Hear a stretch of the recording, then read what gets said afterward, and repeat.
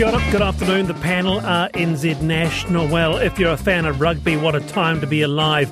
Fiji lit up the Rugby World Cup with their first win over Australia for 69 years, a thoroughly deserved 22-15 victory. That blew Pool C wide open, left the twice world champion Wallabies shell-shocked, and absolute scenes at Mount Smart in Auckland before a capacity 26,000. The Warriors are just a solitary win away from the NRL Grand Final after downing Newcastle Knights 40-10. And just briefly, I just wanted to get a feel of actually what it was like at the ground there. Matt, he was sitting amongst the 26,000 punters. Matt, welcome to the panel. Hi, good afternoon. Great to have you here, Matt. Describe the feeling for us. Yeah, it was definitely it was an epic atmosphere. It was I've been to a few American sport games and stuff like that, and I thought they were going to be hard to top, but that definitely tops those. Really? Yeah, walking out of the ground and hearing people, obviously first timers, saying they're addicted now and they can't wait for next season and stuff like that. Obviously attend a lot of games and stuff like that. It was the bigger the bandwagon gets, the better, I think. It must have been a sense of watching New Zealand League history before your eyes, Matt. Yeah, it was. It doesn't happen very often, and I guess the hardy Warrior supporters have been through lots of ups and downs and worn a lot of shit from their friends, and it's just so pleasing to be on the right side of the ledger for once. Any of the panel watched it? David, Kate? Yeah, I was wondering, were there many Newcastle Knights fans there? We were lucky enough to have two beside us who were pretty game to get into some banter, but they were pretty quiet early on. They got quieter and quieter? Yeah, no, they were good. They were good fun though, and I think the feeling's pretty mutual. If your team's out of the competition now, you're officially a Warrior supporter. So. Very, very cool. Do you think they have enough talent, Matt, to give it to the Brisbane Broncos in next weekend's preliminary final? Yeah, well, who knows? It all comes down to the day. The Broncos are young and they're going to have a big crowd. But I was at the Dolphins game 2 weeks ago at Suncorp, and it would have been 10 Warriors fans to one Dolphins fan. So hopefully it's a 50-50 crowd, and Brisbane have the pressure of playing at home, and that club's got a lot of history, so they're going to have a lot of pressure on them. So hopefully that plays into our favour. Yeah. And wasn't it amazing to hear the rugby league great Andrew Johns saying, the Warriors do have a chance against the Broncos, but they will have to play at their finest. Yeah, I think if we can do what we did against the Knights, I'm no league expert, but when we suffocated them in that corner for 10 minutes straight, no team's getting out of that. So if they can do that again, I think we're hopefully going to Sydney. Yeah, good on you, Matt. Thanks for joining us here on the panel. No worries. Yeah, lovely Thanks stuff. Meanwhile, I'm really amazed. Out of the corners of Aotearoa, we are getting the most wonderful pieces of political memorabilia. Can't wait to share some of that at 4:25.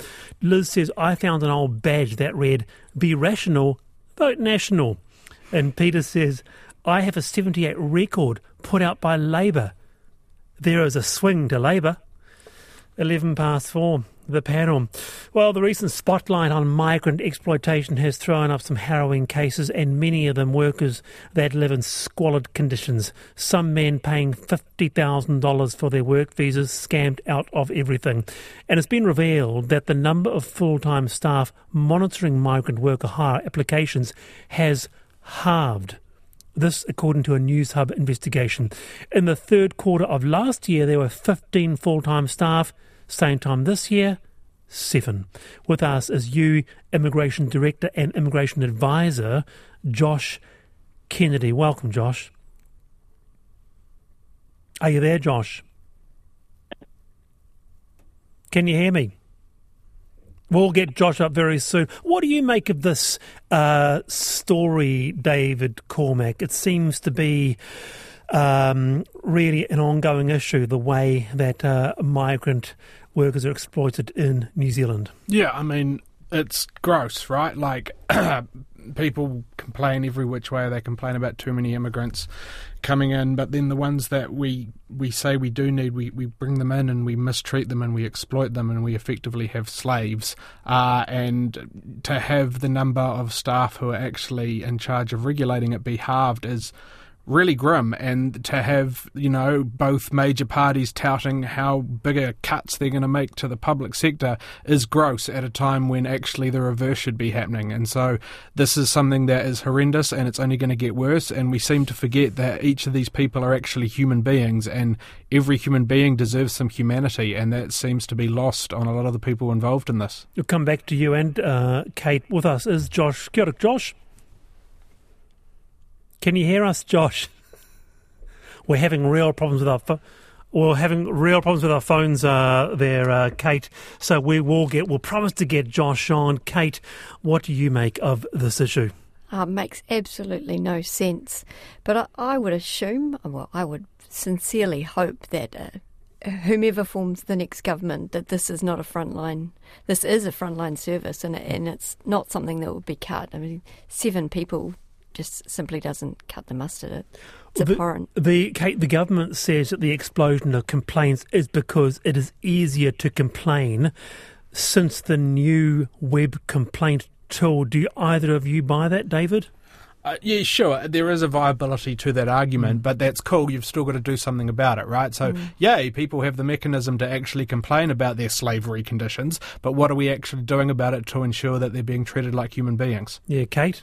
Yeah, imagine turning up in a country and you don't have a job, you're expected to pay rent and treated in that way. It's it's no good. And this is the thing, isn't it? This is happening, Kate, in 2023. This is not 1963. Josh, are you with us?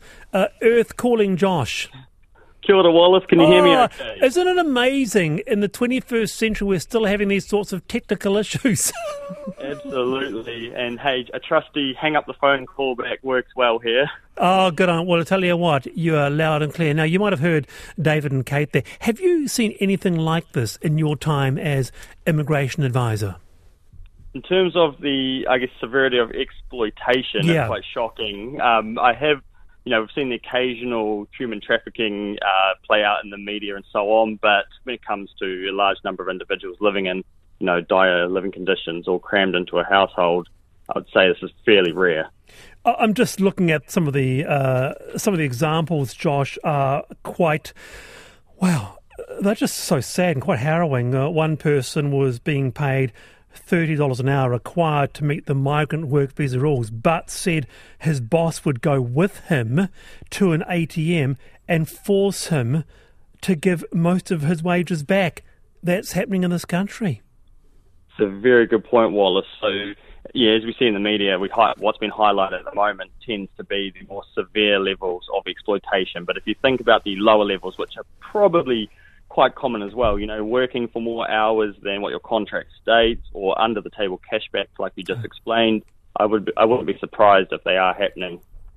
One advisor, Josh, said that the root cause is when we are attaching and bonding migrant workers to a single employer. What do you make of that? Yes, I partially agree with that. Obviously, this work visa is also tied to a median wage, currently $29.66 per hour. That's quite high to pay a lot of these roles, which ordinarily probably before the median wage came into effect were getting paid around the 24, if not similar to minimum wage. And that's obviously driving bad behaviours, in my opinion, as well. Okay, around the panel, Kate. Josh, how many staff do you think we need to deal with this? 7 doesn't sound like enough. What do you think it needs? Yeah, that's a good point. And I was thinking about how could this potentially be addressed. So the 7, I presume, are processing stuff. And my guess is that immigration they've approved something around the 28,000 or 28,500 accredited employer mark. And so they've probably estimated that, incoming volumes will drop off and therefore they're going to repurpose resources elsewhere because there's obviously competing timeliness issues in other visa products. Hard to put a figure on it, but maybe the way they could do it is they could resource up in the compliance space where they're doing what they call post-decision accreditation checks to ensure companies are compliant with their undertakings. And I was just having a look, and to date I've received something like 870 complaints about accredited employers, and I've got 207 active investigations underway. So it appears they're using a triage model too because of obviously resource constraints. David? Yeah, I think your point around the bonded employership is a really strong one, Wallace, because it creates such a horrific power imbalance between these people that are being exploited, where they probably live under fear of if they complain they're going to lose their job and then consequently lose their visa. And so I think that's probably the first thing that needs to change. I'm not sure I'm sold on the argument that higher wages drives these awful sorts of behaviour. That opens a can of worms I don't think we want to go down. But yeah, that would be the first change I would be making, would be to take away this bonded employeeship. Josh? Yes, I do see where the argument's coming from. Also, obviously, the employer, a good employer deserves some sort of protection when they invest thousands of dollars into, training and also paying flights for these migrant workers to come over to New Zealand. And if they had an open work visa or were able to move around between accredited employers that easily, that they could stand to lose. And yes, there are a few bad apples, and should all employers be punished as a result? I'd like to know... but so, hang on, no, the inverse of that also rings true, though, because if you're a good employer, then you're going to keep your staff, so there would be an incentive to actually pay well and have good working conditions, and your suggestion here is that if a bad apple employee is going to ruin it for every other person who's coming in on a working visa. 870 complaints indicates there's quite a few bad apples there. Yes, and I think we can argue this both ways, to be completely honest. And there are people who may leave for an extra 20 cents or 50 cents per hour down the road and so on too. So yeah, there is, like you say, there are pros and cons to both arguments. Just finally, Josh, the situation right now is clearly unsustainable. It's quite one could see it as quite a black mark on this country, sort of situation that's happening.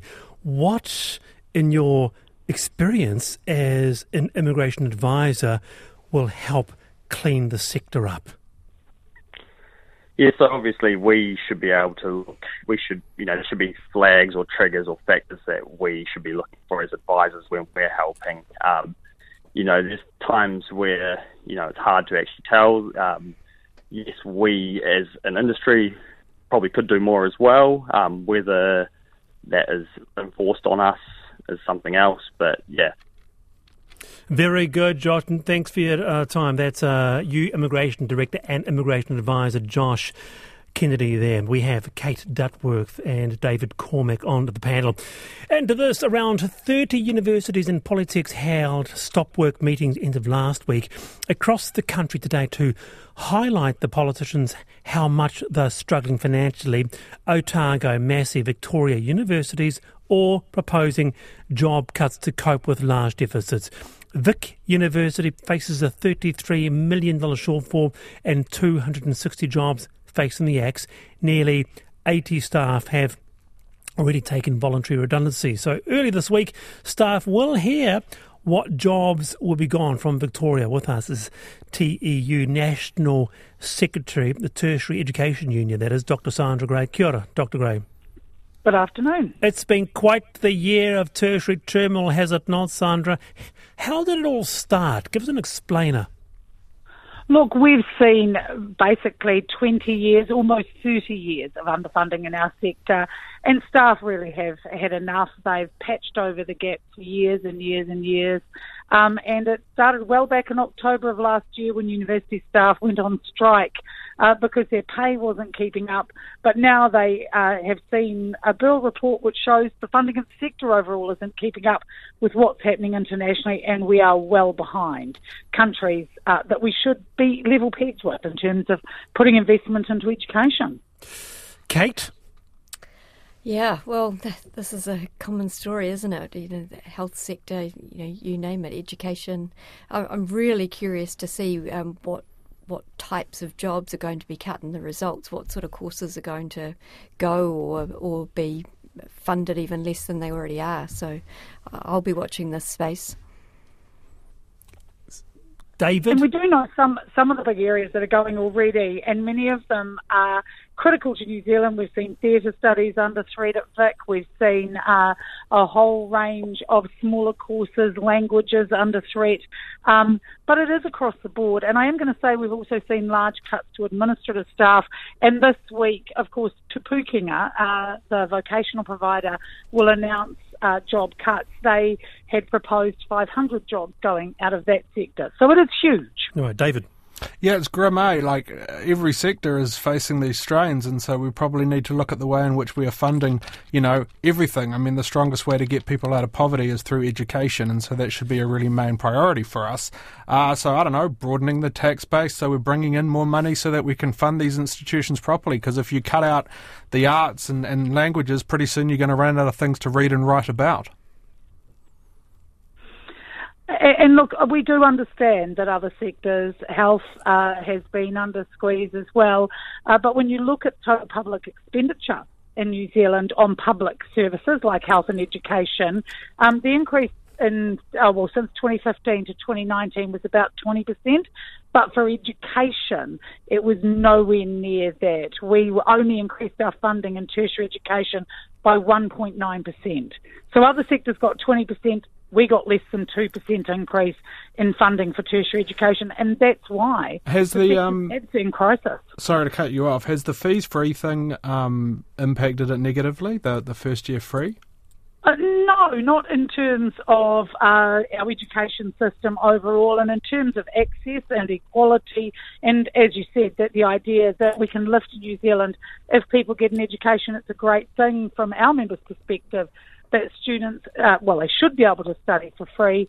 I think the big thing is we've had successive governments, and in particular, national governments seeing education as something they can make money out of rather than something they invest in. Yeah. And we need to get back to that. Sandra, there was that government bailout for New Zealand universities at a cost to the taxpayer of 128 million over 2 years. That was announced in June, additional to the 5% increase provided, of the budget. Won't that allay any issues? It's a significant injection of cash there, Sandra. Look, and certainly in the last year, Labor has come forward with more investment into tertiary education than in past years. It's heading in the right direction, but it doesn't actually plug the gap. We are about 25% lower than countries like Canada, the OECD nations, the United Kingdom. So there's a big gap to make up. And they have announced a funding review, but we have to get back to basics. What's education for? Why do we need it? Who should be getting in our education system? And then we talk about how much it should cost. And, unions don't shy away from saying that we all need to put our money into tertiary education, and that is about our tax base. Okay, so finally, this week, what's going to happen? What can you anticipate happening?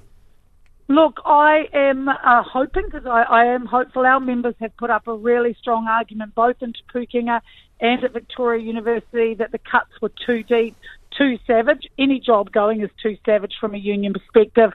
I am hoping that we see that money that Labor handed over has made a difference, and that we don't see hundreds of jobs going. It would be good if there were none, but even if we can reduce it from hundreds to tens, that would be significant for the members of this union. We will keep abreast of that this week, Sandra, and see what will happen. Kia ora for your time. That's Dr. Sandra Gray there, the Tertiary Education Union National Secretary, 4:26. Someone says, a good conversation about immigration. I have a Chinese friend in Wellington who every 2 weeks is forced to hand $600 to his employer as a management fee for his visa. He won't complain, as his visa is tied to the employer, yet his skills are universally sought. Well, our question of the day is this: what piece of political memorabilia do you have stored away? Could it be a Values Party pin, a social credit badge, a McGillicuddy Serious Party sticker? And gosh, we've had some wonderful, wonderful responses, and for that I thank you. With us now is Ian. Kia ora, Ian. Kia ora, Wallace. What do you have stored away, tucked away there? Well, I was overseas in about 1987, touring around Malaysia and Singapore and stuff. And I got talking to a lot of German and Dutch backpackers, and they all commented about how wonderful New Zealand's anti-nuclear stance was. So when I got home, I wrote to David Longley, and I received a reply. And I have it in front of me. I could read it to you if you like. It's quite short. Go on.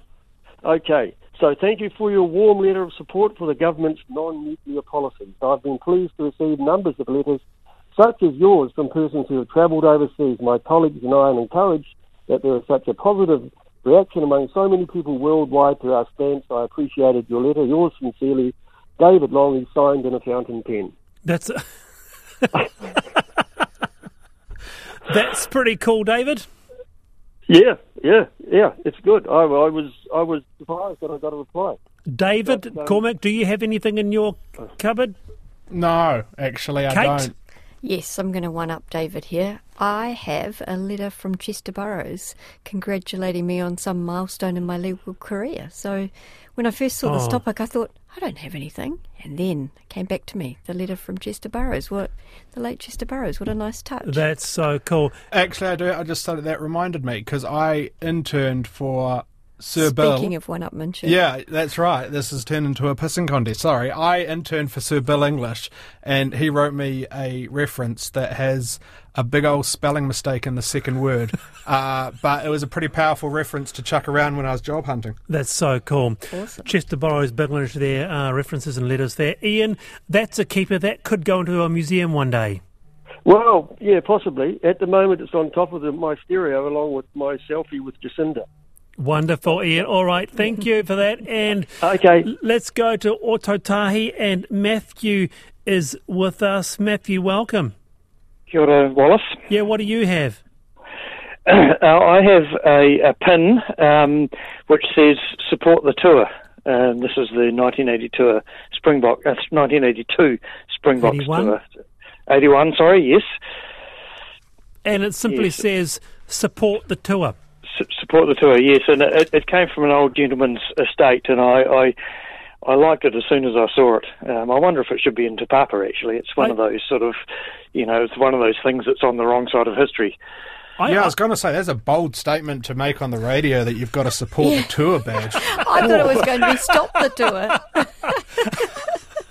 That's what we got you on, Matthew. It was fascinating because I was very young back then. I didn't know that there were big support the tour pins around, but it's a reminder of just how divisive it was, Matthew. Absolutely, and the old gentleman was very much a rugby fan and didn't care less about the politics.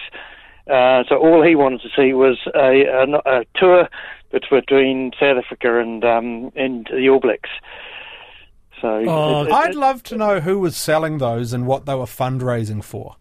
I would too. I don't know anything about it apart from it is what it is. I don't know where he got it. I just knew it related to the Springbok tour. Hey, Matthew, Hopefully it wasn't the rugby union. Yeah, Matthew, can I ask you to send me a picture of it and send it to my email address? Because I'd love to have a look at it.